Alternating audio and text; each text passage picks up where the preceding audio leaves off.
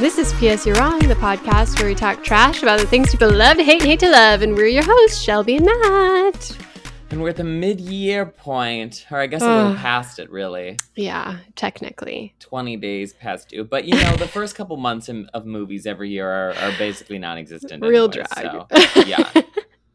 Nothing really kicks in until, like, March at the earliest. Yeah, and even though this is, like, our fourth time doing this, I forgot what we did, and so I was like rushing to like watch all the same movies as you, and so I've gotten through like 40 movies this year already, which is much better than I did last year, and then realized, oh, now our top 10s might be very similar. Yeah, you really, because it's just the top 10. It's not like we're ranking all of the movies. So you could have seen 12 movies and come and done this. But you know what? I'm glad that you watched a bunch of stuff. Yeah. Because, you know. I'm taking it seriously, okay? Yes. I've been ranking them as I see them, which is hard. And because last year was a little rough for you, I feel. Yeah, it was. You didn't see that many movies, and you were like sort of rushing to see things at the end, and Yeah, it was a hot much mess. more on top of it this year. Thank you for the recognition and validation. It's exactly what I need. Yeah, I rank as I go as well, because I feel like it's helpful, like when you have seen it recently, to remember things that then you'll forget later. Yeah. But then inevitably I'll go back later and be like, why did I put this so high? Or why did I put this so low? I feel like time and also like just consensus of other people sort of like shapes things in your mind a bit, especially in things that where you're you're like, oh, like that movie was okay, and then you leave and everyone's like, oh, that was great, and you're like, oh, okay, maybe it was better, or you know, that sort of thing. Like you and Tenet, or you and Glass. Well, me and Tenet was not other people telling me that it was good. I think everybody still did not like that movie. It was all the think pieces you read all the telling think you it was pieces good. that I read, and I was like, wow, this is actually genius. No. Nobody else Have you gone back it, to watch it, incredible. or thought about it, or? I saw it twice. I know, So- but did you see it again after deciding it was a masterpiece? Oh, no. It was mid the second time that I decided it was a masterpiece. I should go watch it a third time, though. You know what I've realized is you never rewatch movies. Oh my gosh, I just saw a spider in the corner of my room. Oh my gosh, Shelby, we have to. You have to call it This is This is multiple times where you're just seeing bugs in the middle of it. Honestly, it's this Texas heat. It's horrific, and all the bugs are seeking Well, don't move to Texas. respect. Come I back know. to New York. That's a future me problem. What I was gonna say before we dig into this, have you been playing Movie Doll? I did for a bit, but then I am don't know. so good at it. I feel like you'd be bad at it because you're always like, well, I didn't start watching movies until I was 25. You know, like that's your excuse for everything. Yeah. But the thing that I've realized is that I rewatch movies so much that they're just like in my blood. Which one is this? Is this the one where they This show is you the the one- pictures and you have to guess the movie? Yeah, it gives you like a second clip of the whole movie. So like not a specific clip, but like a series of flashes of scenes. Oh, I have never played this one. Oh.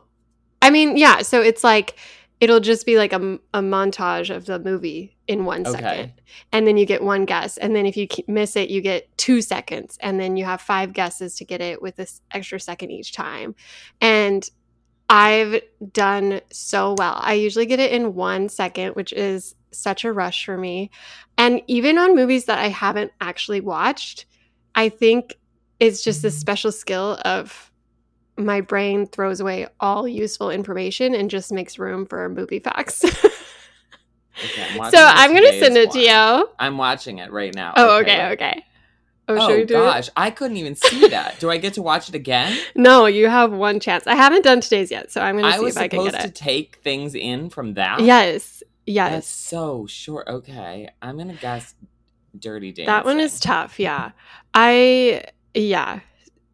Because Okay, I don't know wait, how did I to tell guess that? people. Or So some movies they don't have. okay, wait. So then you would Dirty know it's not that. Dancing. Oh yeah, they don't have that. Okay, so it's not that. Let's go Footloose then. Do they have that? Footloose. It was giving me. Okay, no. Okay, that was wrong. And then you get the 2 seconds. Is this like a slowed down version? Okay, I need to watch this more. I don't think my eyes are good enough for this. Oh, I think I know. I know. Once okay. Upon a Time? Yes, it's Once Upon a Time in Hollywood. Okay, I got this. Okay. Yeah, that's a good one. I feel like I think maybe my eyes are just not suited enough for that, because the first time truly I took in nothing. It shocks you at first, but once you start playing it, like you can hit the calendar icon in the top right and do past ones. And so you like start to realize what you need to look out for. Gotcha. Like you can train your eye to capture those details really fast. But that's what I've been doing. And it gives me such a rush. Like it fills the hole that Wordle left, you know. There's one that I do that I can't remember what it's called, but it gives you like stills from the movie. Oh, interesting. So, and every answer you get wrong, it gives you another one, and they're sort of like more and more obvious. So the first ones like don't have actors and stuff in them, and then as you go on, they have people. And I'm pretty good at those. Yeah. Because I think like I have a general knowledge of movies for the most part, even things I haven't seen, like you were saying. So it's like, oh, if this is like, you know, Kevin Spacey movie, it's like, okay, well, I know like generally which movies he's in, even if I haven't seen them. For sure. But anyways, Anyway. somehow or another, we got sidetracked for 7 minutes before we even got to the point of this episode, which is we have been sponsored by Movie Doll. Yes, by Movie Doll. And Kevin Spacey. He's trying to make a recap. Rebound? What's it called when somebody comes back? Like a comeback? A comeback. That's the word I was looking for. What's it called when somebody comes back? Shut up. Okay, never mind. This is my brain. Okay. My top 10, we usually go 10 to 1, right? That's how we do this. Yeah, we go back and forth. This is tough because I have been waffling between like what slides into my top 10 for the last week out of like these 3 movies in that last like 10 to 13 area. Okay. So you go first and I'll decide. Okay. I also did a little bit of finessing on mine because, yeah, like you said, I like the stuff in the top spots was like pretty locked, but then there was a like, I don't know, maybe 5 or 6 movies like, that like could take the bottom. Yeah, like 3 what's spots. Your mood? What are we classifying? Like, is it the best made movie or the one we'd rewatch? You know, like that sort of questioning. And also, I feel like in my mind, there's like different tiers of movies. Yeah, and exactly. sort of like every year there's like top tier, like I'm obsessed with this. I would buy it on DVD and put it in my collection, like one of like favorite movies of the year. And then there's a second tier that's like really good and I really enjoyed, but like don't quite have that extra zhuzh. Right. And I feel like at this point of the year, I have like a couple of those top tier and then a decent amount of that thick chunk tier underneath of it. So that's where it's like a little bit messier. Yeah. I rank based on how much I enjoyed it.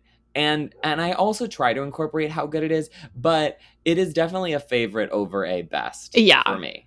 Yeah, that makes sense, especially for this mid-year ranking. You know, there's less on the line as far as our reputations go. Right, exactly, because we can move things around, and there'll be loads more movies by the time we get to our end-of-year ranking next March. So, yes, okay, so I'll go first. My number 10 movie is I Want You Back, which is the Charlie Day, Jenny Slate rom-com. Yeah.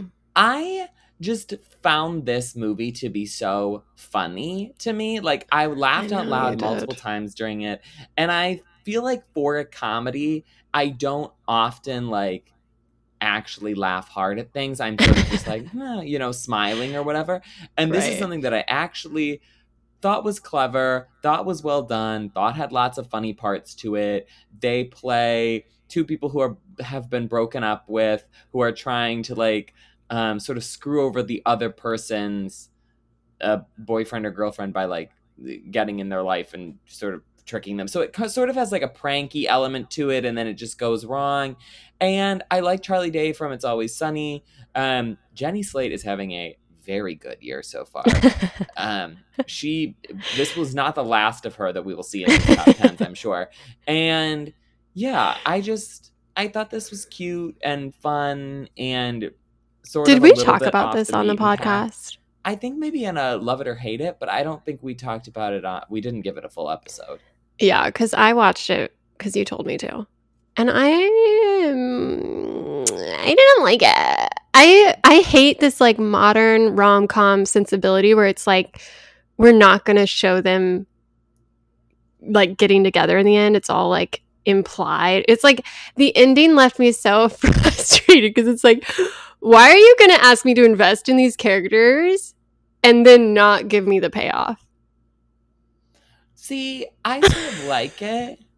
I feel like we're at the point now in film history where like I feel like the basic things have been done a lot, so now people are trying out different options, which in some ways doesn't work. But like with the prestige horror movement, like I think some of those work really well and are lots of fun. Some of those don't work well and are terrible. And I think it's the same with rom-com. Like we've done so many classic rom-coms, and I feel like now they're sort of tropey and stale, that they're trying to like spice it up with different things. And this is a rom-com, and I like the romantic comedy elements of it, but it's also just like, it's also a comedy like separate of the romance parts too. Yeah. Because the main two people aren't really even together that much necessarily. Like they sort of split off and are doing things separately for a bit. So I don't know. I respect you. It's not my vibe. I will see the rom-coms that make it into my top 10.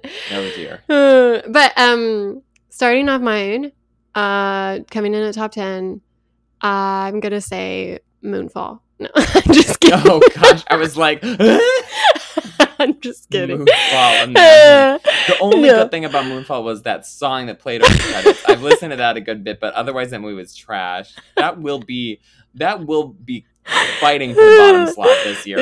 Come March. No, this is I really liked this movie. It's called The Valet. I talked about it on a Love It or Hate It too. It's directed by Richard Wong. It stars Samara Weaving and Eugenio Derbez, and it's kind of this like a similar. I mentioned it like months ago. No recollection of this. It's about this valet who gets embroiled in this love affair between an actress and this politician who's married. And so they hire him to act like he is the actress's boyfriend to explain why the other two were in the photo with him type thing. So it reminds me of the similar energy of like the Anne Hathaway's The Internship. Oh, okay. Where it's like, it's not a rom-com. It's just like a sweet comedy about these two people who on the surface have nothing in common, but they end up having this like really sweet friendship and like learning from each other. And it's obviously like a lot about this Hispanic man's culture and his family unit compared to, you know, this actress who's supposed to be so happy but feels so lonely type thing. And it's like Marry Me, but with friends. Well, there's no romance. It's not a love story between the two. And it's actually like very funny and very like fresh. So I like that one, and I think everyone should watch it. And you should file this away now that I've said it twice to you. The Valet. I think it's a Hulu original. Or it was on Hulu. Okay. Interesting. Yeah. Okay, number 9 for me is The Bad Guys, which is the animated like animal heist movie. Yes. That I feel like has not gotten enough credit for being a very good animated movie, especially with Disney and Pixar. I feel like really not delivering their best content as of late. I think that they've pushed forward a number of sort of like kind of pieces that aren't as clever or as interesting as they think they are, that are sort of like rehashed previous Disney projects and just new suits. Yeah. But this is like a fun spy movie. It's about all of these animals that are bad, but they have to pretend that they're going to be good to pull off a long con to steal something. It's got a little bit of like Ocean's 11 energy to it, but it's an animated film, and the voice work is really great in it. Like Craig Robinson plays this shark and is just so funny. And I feel like it's a really good kids movie that would work very well for children, but also is fun for adults. And I feel like Disney is either giving you an adult movie that's animated or like drivel. And I don't know. I was just very taken with this. I was also one of those things where I went in with low expectations. So I think that is also part of the reason why I enjoyed it so much. But I don't know. I just feel like it has not been getting enough like credit or attention. And especially since the Oscars animated race is always, a little thin. I'm like, this should be a contender. Yeah. I'm out here stumping for it. I heard they did like a unique one like extended opening scene, like a one shot style animation. So that's cool. I haven't seen it. It's also a beautifully animated film. So yeah.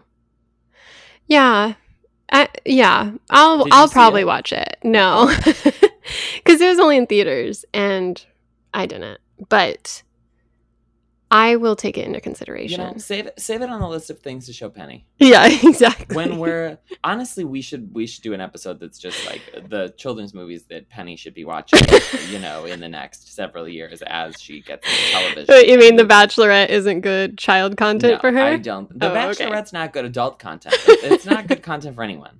Okay, well, speaking of good content, say this, Joe, just randomly though, I watched the second episode of Claim to Fame.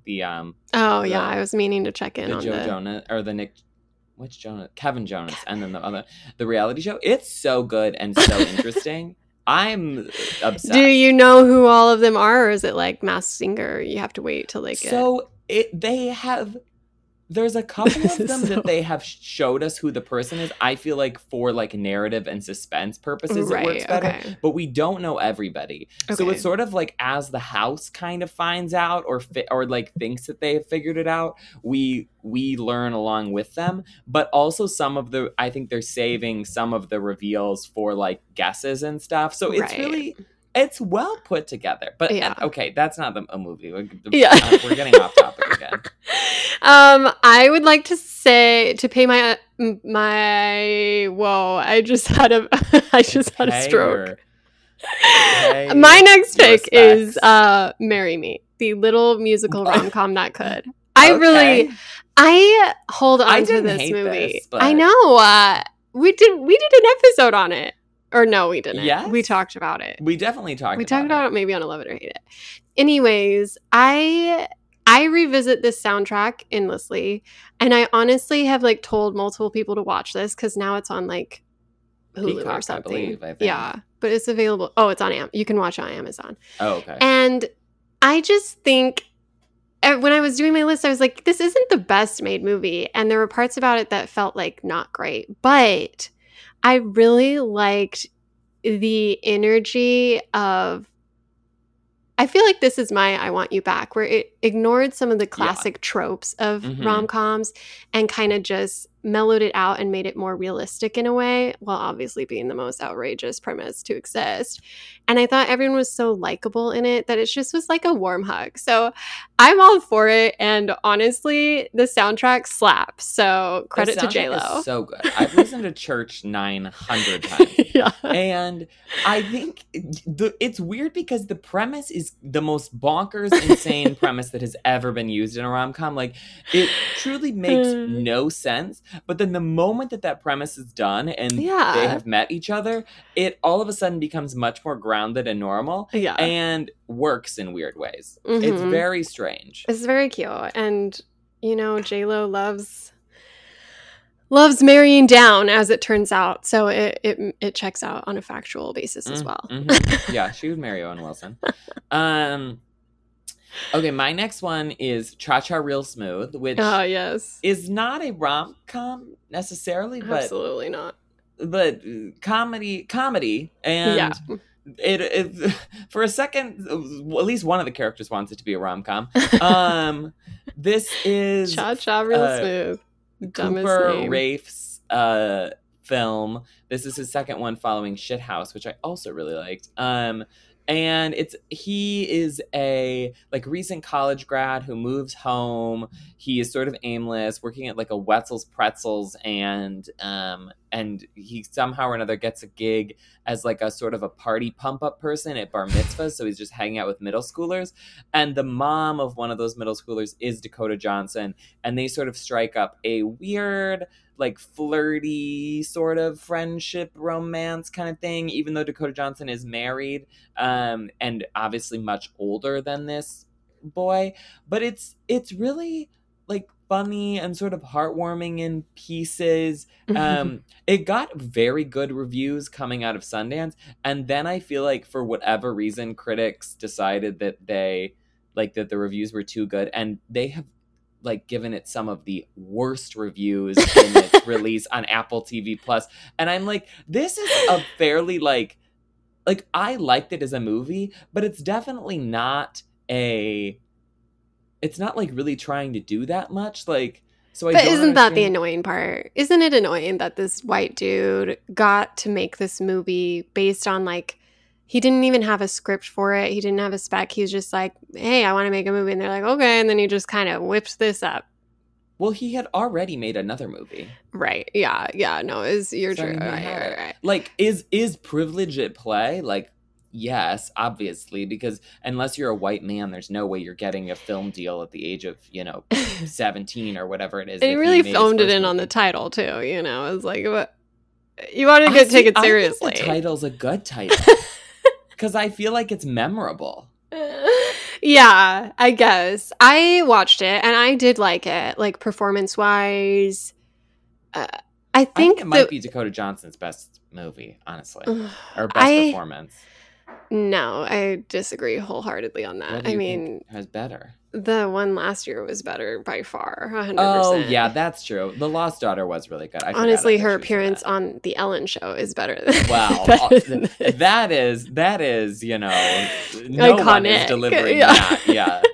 But I think my issue with this one, like, I liked it when I watched it, but then the more I think about it, the more I'm like put off. It's very much like 500 Days of Summer-esque, where this man-child thinks he understands, and then the woman is so like almost manic pixie dream girl type, but it's not really like explained why. I don't know. I'll have to sit with it a little more. We'll see because right now it's like just a few spots below my top 10.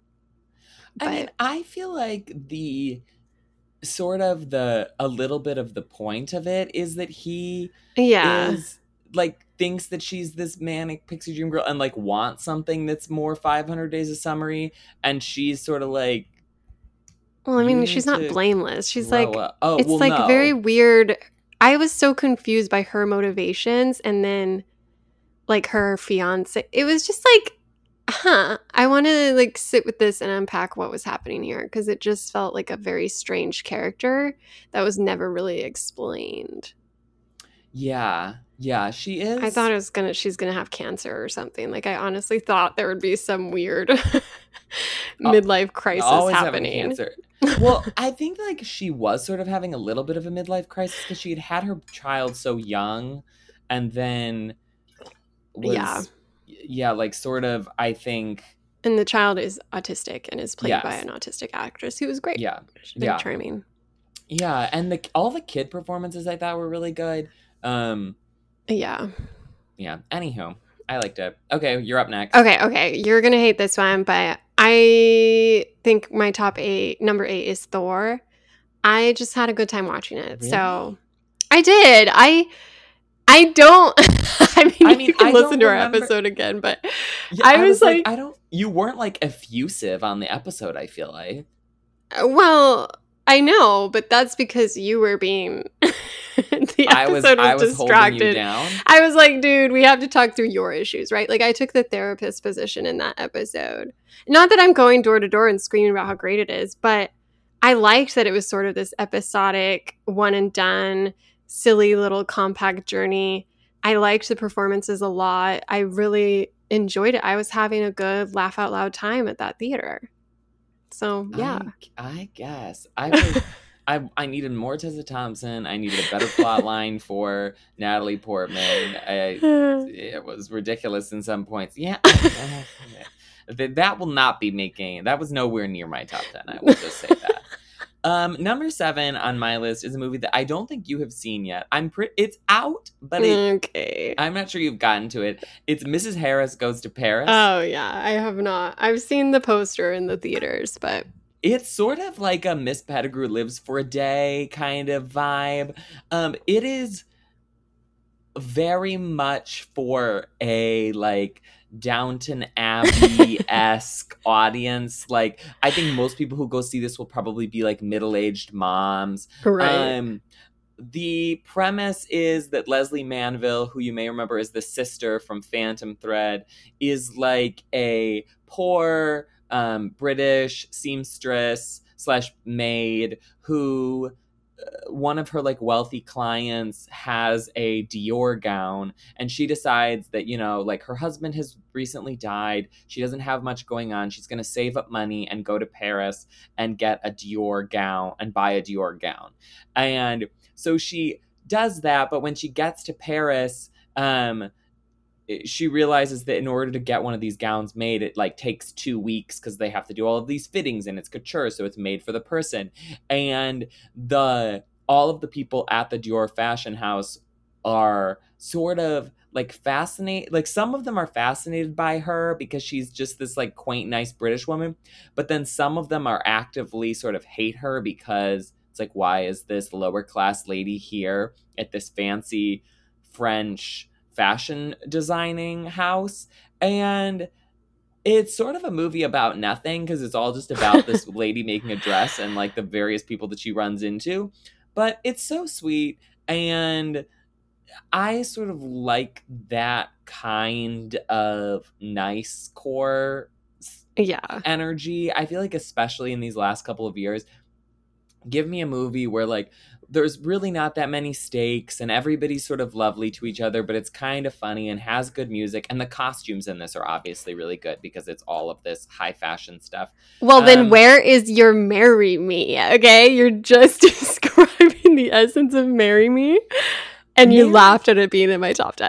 Well, because Marry Me, the plot is not like the plot of this is like, it was a little bit more boring, but like not as ridiculous. Also, the hot boyfriend from Emily in Paris is in it. So okay, it all makes sense now. You know, it all.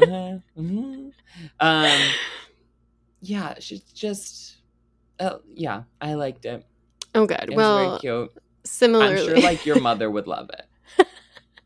I'll let her know.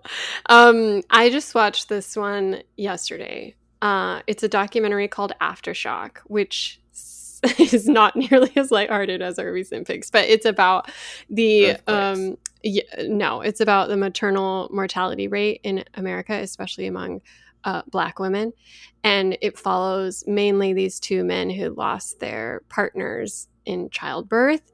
And so it unpacks like our medical failures because the US has an obscenely high death rate for mothers in America, like compared to other similarly wealthy countries. And then that stat goes up for Black women because the intersection of racism and medicine is just like horrific. And I thought it was really well done, really just like obviously earnest in itself because it's so personal to the people. It's only like an hour and a half, so it's like a very intro to style documentary. But I think it was just like a good vehicle to kind of try to draw attention to something that they've been trying to draw attention to for decades. So it gave a little history, a little current situation, and all of that. And why, like, in general, I obviously get the sort of like racial element, but the like, is it that hospitals just aren't good, or are there people not having the baby in hospitals? Like, why is it so high? Well, because one, our our like insurance and medical system prioritizes Right. C-sections. And they do more because it's cheaper, but they also it's cheaper for the hospital, but it's more expensive for insurance, so they get a bigger check. And C-sections always has a higher rate of complications, but on top of that, there's just a lack of resources for communities, and a lot of hospitals, it's interdimensional, and there's a lot that they talk about in this. But it mostly comes down to the OB/GYN like practice as it is now, and how it's been whitewashed and then masculinized, where they took away the midwifery that's normalized everywhere else and instead makes it this very clinical, cold, procedural sort of like our way or the highway style of care. So not great. We're number one in the world for something, but it's nothing good. So not great. Yeah. So it was a good documentary, and especially if you haven't heard about it or studied it, it's like a really nice overview. I do love an educational doc. Yeah. That is known. So what streaming site is this on? It's on Hulu. I think it was released at some sort of, I don't know, festival, but Gotcha. Now it's on Hulu. Okay, number 6. We knew this was coming at some point. It's Top Gun Maverick, which is who would have thought? I did not. I had low hopes. Yeah, I had at the beginning of the pandemic. I don't love Tom Cruise. I hated the first Top Gun movie.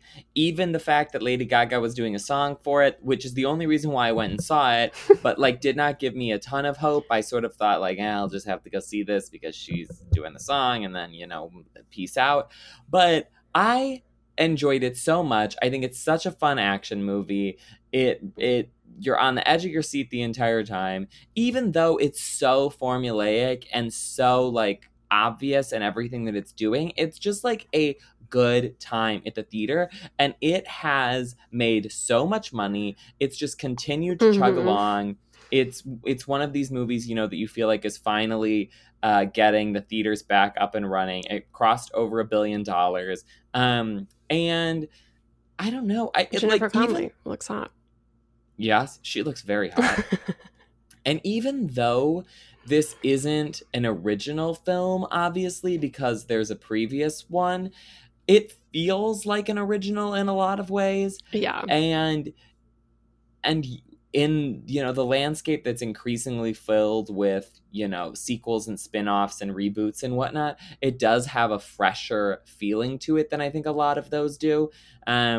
And yeah, I'm glad that it's doing well. I really liked it. And I'm excited to see what happens with it come this fall, because I think initially people were like, oh, well, this could win an Oscar. And everyone was like, that's hyperbolic. But now it's done so well that I think that it will at least sort of be like in the conversation of some variety for some things. So I don't know. I mean, like, I don't think the technical awards definitely. Well, the technical everything awards about definitely it was crazy. But Wild. like people are saying stuff like, okay, like Tom Cruise doesn't have an Oscar, and I'm like, I don't think so. But I'm also like, this movie has done so well that it could be interesting to see what they attempt to do with it, because obviously the studio is going to be pushing it for things. Interesting. Yeah. I don't know. Did I tell you what my mom said? Because I told her to go see this with my dad. And she texted and she was like, I guess it was good, but I was so distracted by the age difference. It's just sickening. And I was like, what are you talking about? And she's like, that woman that they paired with Tom Cruise. And I was like, they're only like 8 years apart. She's like 51. And she's like, what? She thought she was like 32 years old. And it really ruined her day to find out. So... The Jennifer Connelly is actually that she's age appropriate. She just gorgeous. Yes. So a humbling moment. But yeah, a great movie. It's coming up for me. But before that, I wanted to hit on a movie that I think will be up in yours as well. But it's Emergency, which is my number 6. It's a sort of get to the party comedy with a racial twist. It's about a few Black boys in college who come home to realize that their there's a white girl passed out on their floor that they don't know, and they are trying to figure out what to do and like get her to the hospital or help her find her family. And so it's tense, but also there are some real laugh out loud moments and great performances. It's really compelling. It's like a unique way to talk about the, differences and privileges, the racial disparity in America. And of course, like cops come into it, like that sort of thing. There's a whole opening scene about a white professor in college using the N-word in an educational, quote unquote quote space. And I thought it was really, really good. And actually really heartfelt too. So I liked it. It was like book smart, but make it even darker. Just really scary. It's kind of getting at a lot of the stuff that something like The Hate U Give, Yeah. or what was the movie with was it Daniel Kaluuya, where they're like on the run from killing a cop? Oh, yeah. What was that movie called? I don't remember. No one likes it. Yeah, something. Slim and Queen? Yeah, Slim? Queen Maybe and Queen and Slim. Yeah. Anyways, it's getting at those same messages, but telling it in a very different way, because it is sort of like this book smart, super bad kind of like get to the party type film, and it treads that line so masterfully. Like the screenplay for this is a genius piece of work, because it is somehow so funny and yet also so scary and so suspenseful, and you feel like the realism in these moments, but then the next moment it will be something laugh out loud hilarious, but it never feels like one of those things sort of cheapens the other. Like the balance is really good in it. Yes. Yeah. This will also be making an appearance on my list later. Okay. Number 5 for me is Marcel the Shell with shoes on.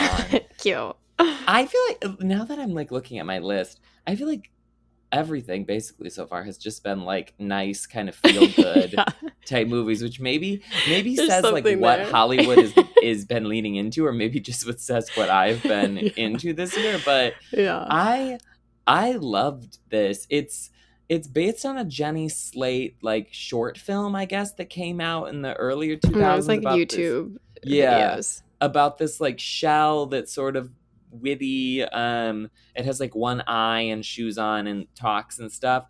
And they decided to make a full length film of it, which I think people were a little skeptical of, just because like how can you make that premise go so long? Yeah. But the film is like 90 minutes and it's so funny and cute and heartfelt, and really just about this like shell and it's like mother / grandma shell, I guess, and their kind of relationship in this big empty house that they share together for the most part, or I guess it's an Airbnb now, so there's one other person who's there, and it's a mockumentary style shot, so it's like the shell is living with this guy who is a documentarian, so is like filming Marcel, and yeah, it's just so. So had you not seen delightful. The YouTube videos when they came out, like in the 2000s? I don't think so, no. Oh, okay. Or if I had, I didn't remember them. I hadn't seen anything until I went and saw the movie. Yeah, so it's kind of like meta because it makes references to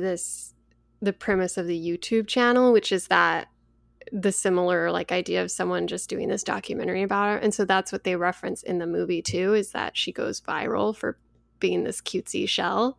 Mm-hmm. And then it's obviously played like in today's world, so there's more like it's present day, so it's not directly tied to the YouTube videos, but it was like a nostalgic factor where it almost felt like, oh, this is what was really happening like while we were watching the cutesy little videos type thing. So it was a nice revisit, and I'm getting the feeling that our top 5 are just going to be the same movies in a different order. Yes. Because we've gotten to our first repeat, which for number 5 for me is Top Gun, which I think, yeah, I agree with everything you said. It was just like a surprisingly well crafted like blockbuster moment, and it wasn't too I mean, it was bro-y, but it wasn't like too bro-y. And even though it is military propaganda, it also wasn't too much military propaganda. I felt like it had a lot more heart than the first one. I liked the throwback to Val Kilmer. I thought that was like a nice touch, but it also didn't get too buried in its own like memories. So like the other characters were all new. Obviously, we talked a lot about this on the episode we did, and there's like flaws to the diversity or the like sidekick characters and stuff like that. But I think it was just like wild to watch the technical skill involved, like similar to watching something like Mad Max Fury Road, where you're just like watching these set pieces that are just blowing your mind and just feel so exciting to see at that level. So I would rewatch it, and I just think it was a surprisingly well-crafted sequel that didn't feel too concerned with being similar to the first. Yeah, and I like that this did so well in comparison to the two Marvel movies that came out before after it that have both sort of sucked, and also Lightyear. Like, I like that Top Gun is somehow like the scrappy underdog, even though it's a Tom Cruise movie. I'm into it. Yeah. Okay, number 4 for me. This is an example of not best, but definitely favorite. Oh, okay. Because it is the new Downton Abbey movie. Downton Abbey, A New Era, which I'm not sure I have had more fun at the theater this year than watching that. I loved every single second of it. It is straight up pandering to people who love Downton Abbey. It's again like their first movie.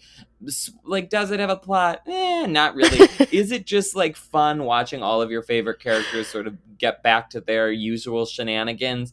Yes. And they so smartly come up with the like premise of it, in that, you know, some of the group is going to France, and so they're dealing with like French people, which, you know, leads to some humor. And then some of the group, there's a Hollywood team that's coming in to shoot a movie in Downton Abbey, so that leads to some humor. It's very heartfelt. It's just, you know, if you love Downton, it's just more of that. And it does make me wonder why more television shows that are less like plotty aren't doing more movies, because I feel like it's probably similar to the like Sex and the City movies, which also did well in that they're like kind of moving the plot forward, but like really aren't doing that much.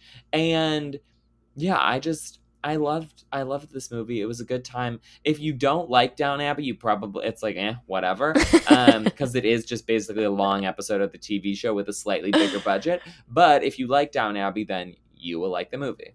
And you probably have already seen it at this point, so, you know. You might have your audience, yeah.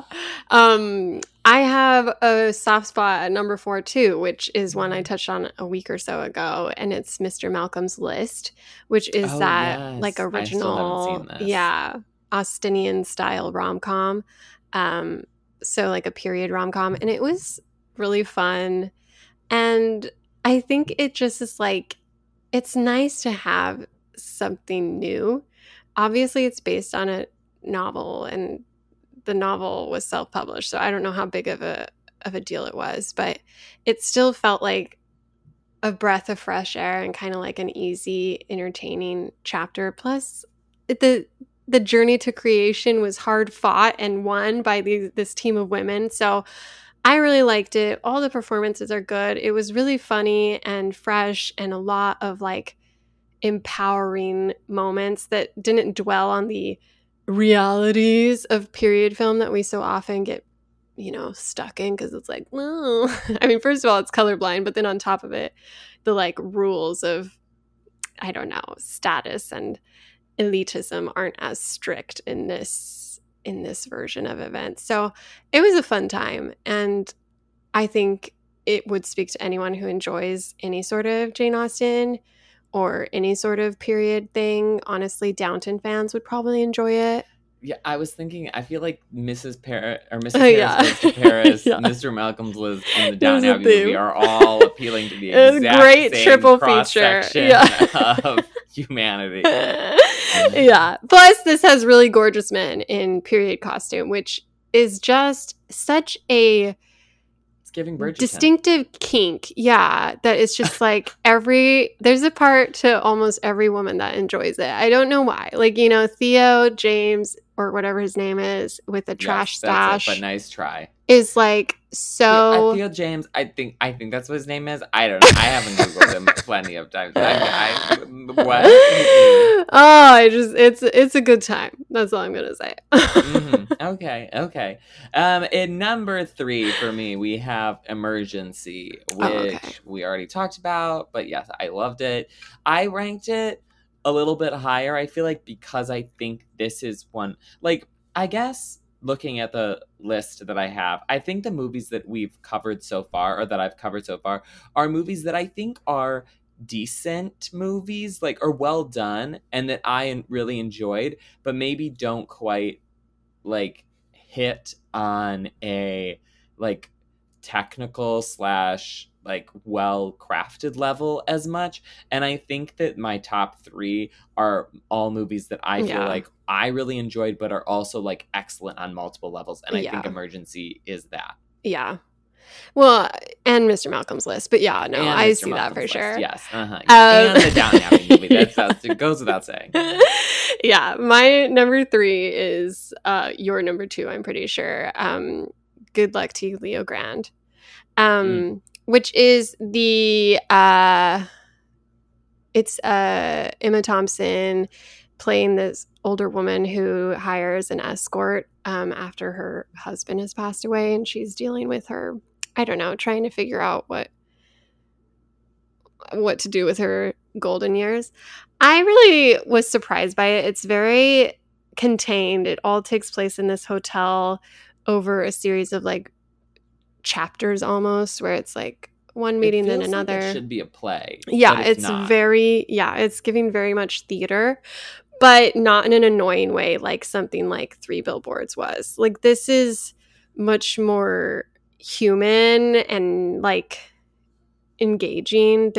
The 2 actors at the heart of it are just like so likable and interesting to spend time with, and it's so well acted and shot and directed, and I could tell instantly that it was directed by a woman. Everything about it was just like so nice and not at all like exploitative or trying to be splashy or like making fun of, you know, this woman's desires or whatever. Like, it was handled so like gently and with such feeling that you're just rooting for her, even though she is flawed, like deeply in a lot of ways. And I think it was a nice character piece that you don't see as often anymore. The one annoying thing about this is that for whatever reason it did not get a theatrical release. They just put it on Hulu, so it's not eligible for any Oscars, which feels so stupid to me. It will be eligible for next year's Emmys instead. So it's basically like they've done the same thing that they did to Bad Education, where this will be competing in the TV movie spot, and then like that is very weird. The actors will be competing in against like people in limited series.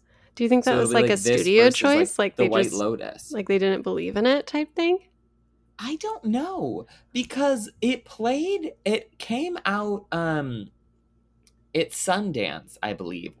And then it played at Tribeca. So it's not like they didn't have like critical response. Like, they knew that people liked it and were talking about the performances before they decided not to put it in theaters. So I don't know why they would have done that, except for the fact that it's like it's Disney, and I feel like Disney has been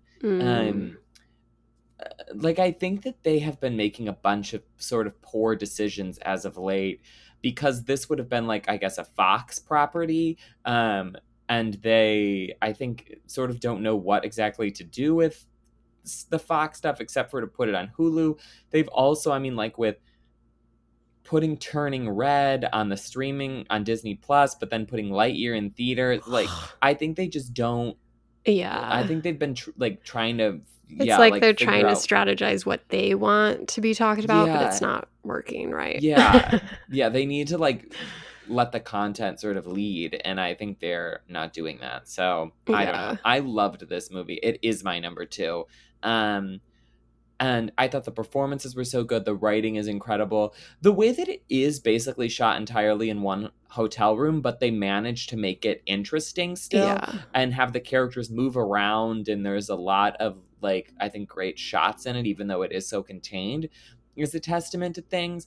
And yeah, it just, the way that it all comes together is so satisfying. And I really wish that Emma Thompson was getting a Best Actress push for this, because I think she definitely deserves it.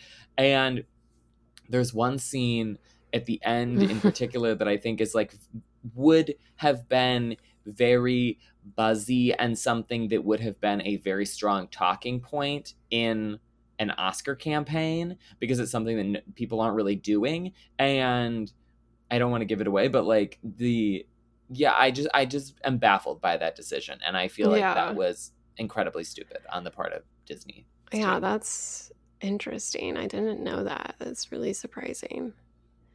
Huh. Well, my number 2 is Marcel the Shell with Shoes On.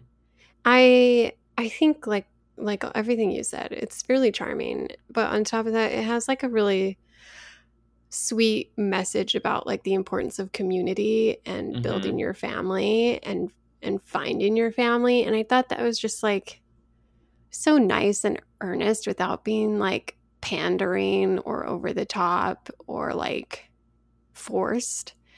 And it was obviously like, you know, happy ending, everything works out type energy for a movie of that genre, which is, you know, kind of a talking shell. Like it's not it's not your usual like drama type family ensemble cast.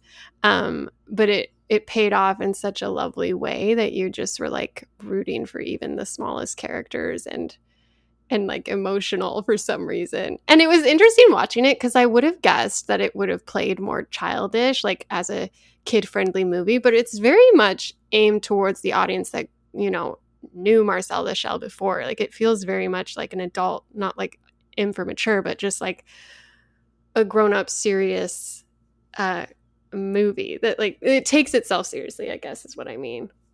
And I appreciated A24, and they've had a lot of really good stuff this year, I think. Yeah. And they know their audience, which I think is like a sort of millennial kind of, like even I guess maybe older Gen Z vibe. And this is definitely like hitting squarely in that target zone. Yeah.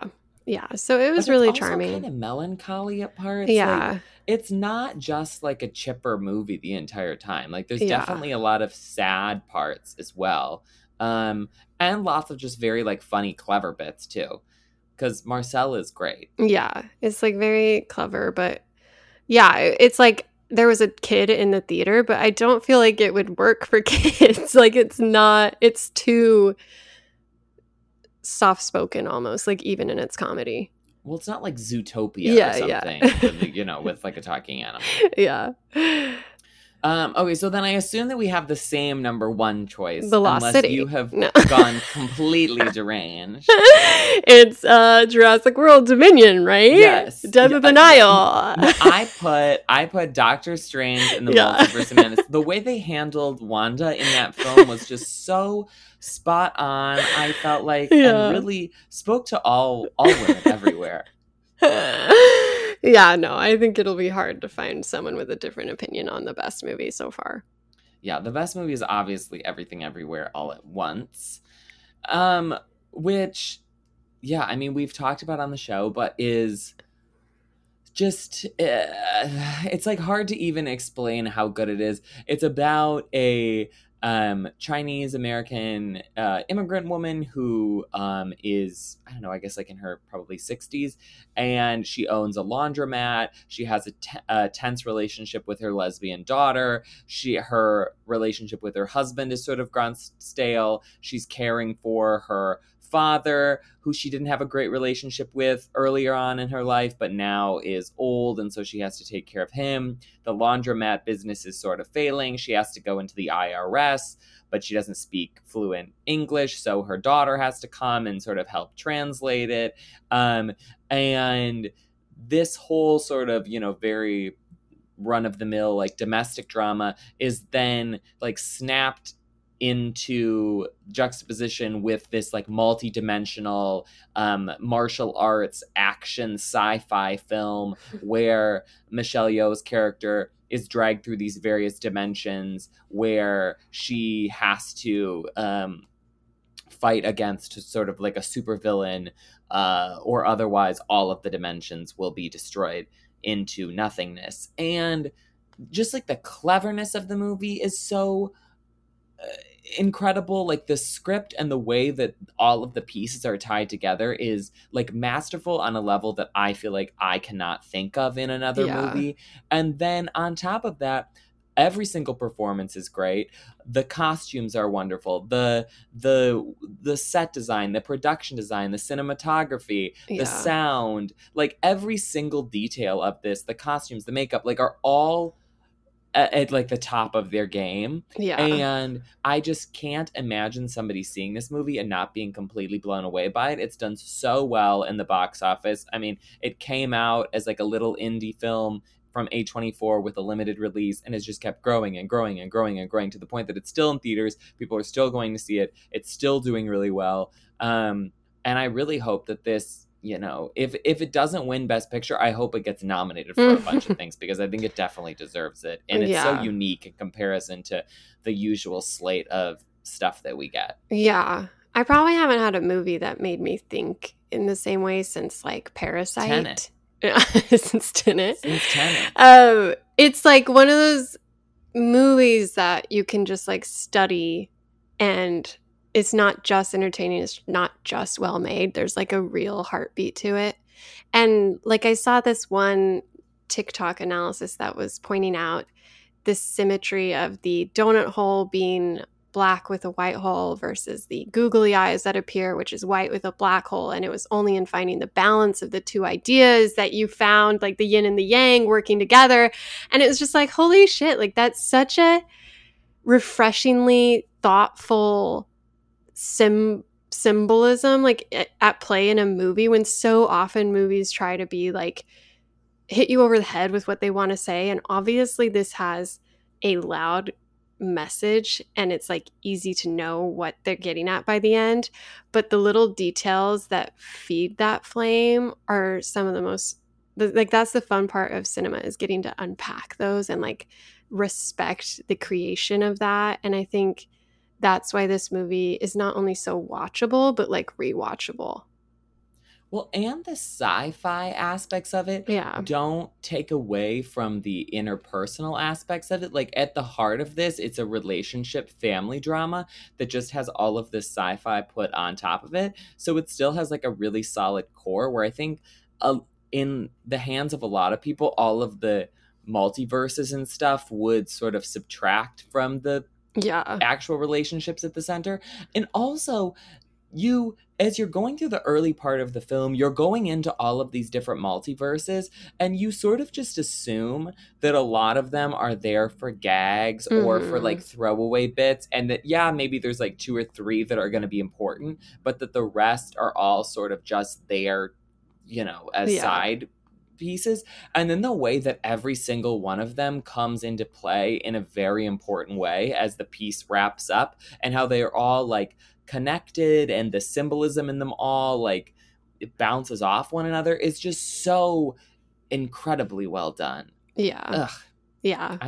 And plus I cried for the last half hour of the movie, so it led I was to just a like small sobbing, a mini breakdown. It came up with my therapist a little bit. So it's a movie that sticks with you, and it also happens to be very funny. Like it's so everything everywhere all at once. Well, and the action scenes are really, really good. Like this is not this is an incredible action movie that has some great set pieces in that regard as well. And Michelle Yeoh is, not young, and she's still like you know, Kicking it with the ass. best of them. Yeah. And yeah, just every place, every opportunity that they had to do something fun, they did it. Like even one of the characters' costumes like keep changing, and it's sort of like, oh, she falls down a flight of stairs and the costume changed. And all of the costumes are beautiful Mhm. and interesting, and they could have just done, you know, very normal things, and they were like, no, we're gonna take this as an opportunity to come up with insane, like really fun hair and Yeah. makeup choices. And I hope that it's rewarded. Yeah. And you can like get on like everything everywhere at TikTok and like see people breaking down like details in every scene, like the different photos on display and the different multiverses or that sort of thing. And I just admire people who take their sets so seriously because, you know, you compare it to something green screened like Marvel. Like and Thor, yeah. Love and Thunder. And it's like these people care about every single space on the screen. And I think that is just something you don't get all the time anymore. Also, their visual effects budget was really small, so I think a lot of the effects are actually physical effects, which always Yeah. look better. Yeah. I saw also on TikTok, not to go back to the Thor movie, but they were saying that like the number of scenes that both Natalie Portman and Chris Hemsworth are in where they're like in the same shot is very, very few. Yeah. And that they think that like mostly those two actors were not on set together at all, which I feel like makes sense because they don't have very much chemistry. But he didn't eat meat for her on the day that they had their kiss. Cute. Okay. Okay. So he showed up when he needed to. But yeah, no. I mean, you can always tell a difference in these sort of like, obviously I have fun with movies like Maverick with Thor and stuff, but it's nice to have a movie that takes itself seriously without being like, boring and serious about it. Mm-hmm. Yes. 100%. Yeah, I feel like these are good. This is a good set of films. I'm very pleased. Usually we're like mad about some of them. Like we're like, ugh, I guess this is technically top 10, but I hate it. Yes, and these are also, and honestly, I have seen 2 movies in the last like couple of weeks that aren't out yet that would easily take 2 of these spots. Ooh, so teaser. There is lots of good stuff to look forward to, I think. And I feel like this year has been a very strong year in film so far, and I hope that it keeps that up through the back half. Yeah, I feel like we have a couple slow weeks coming up, or at least I can't find stuff that's being released in like August. So you'll have to tell me the, what's coming up, or we can try and do like a Q&A episode or something, answer burning questions people have. Well, also, we do have our 200th episode coming up, which we are working on something fun for. It should be very fun. Can't believe that. 200 plus. Way to go. I know. Good for us. Or bad for us, honestly. Who can say? But next week, we'll be back talking about Nope, the new Jordan Peele movie. Yes. Which is hitting theaters. This is exciting. We're getting to the point now where we've like talked about predecessors. I know. So it's like we talked about Us on this podcast a couple of years ago, and now we're talking about Nope. Will we be around for whatever Jordan Peele's 4th movie is? Unclear. But will the world be around for it? Also unclear. That's the real will question. Will I be in jail someplace? It's a possibility. Yeah. Dark but true. But as long as we can, we'll be talking about the things that just don't matter at all. Yes. Like butt plug awards and everything bagels and raccoons and so it goes. But okay, we'll be back next week. Until then, leave us a review, send us an email. I haven't been reading those in a while. And we'll talk to you guys later. Bye.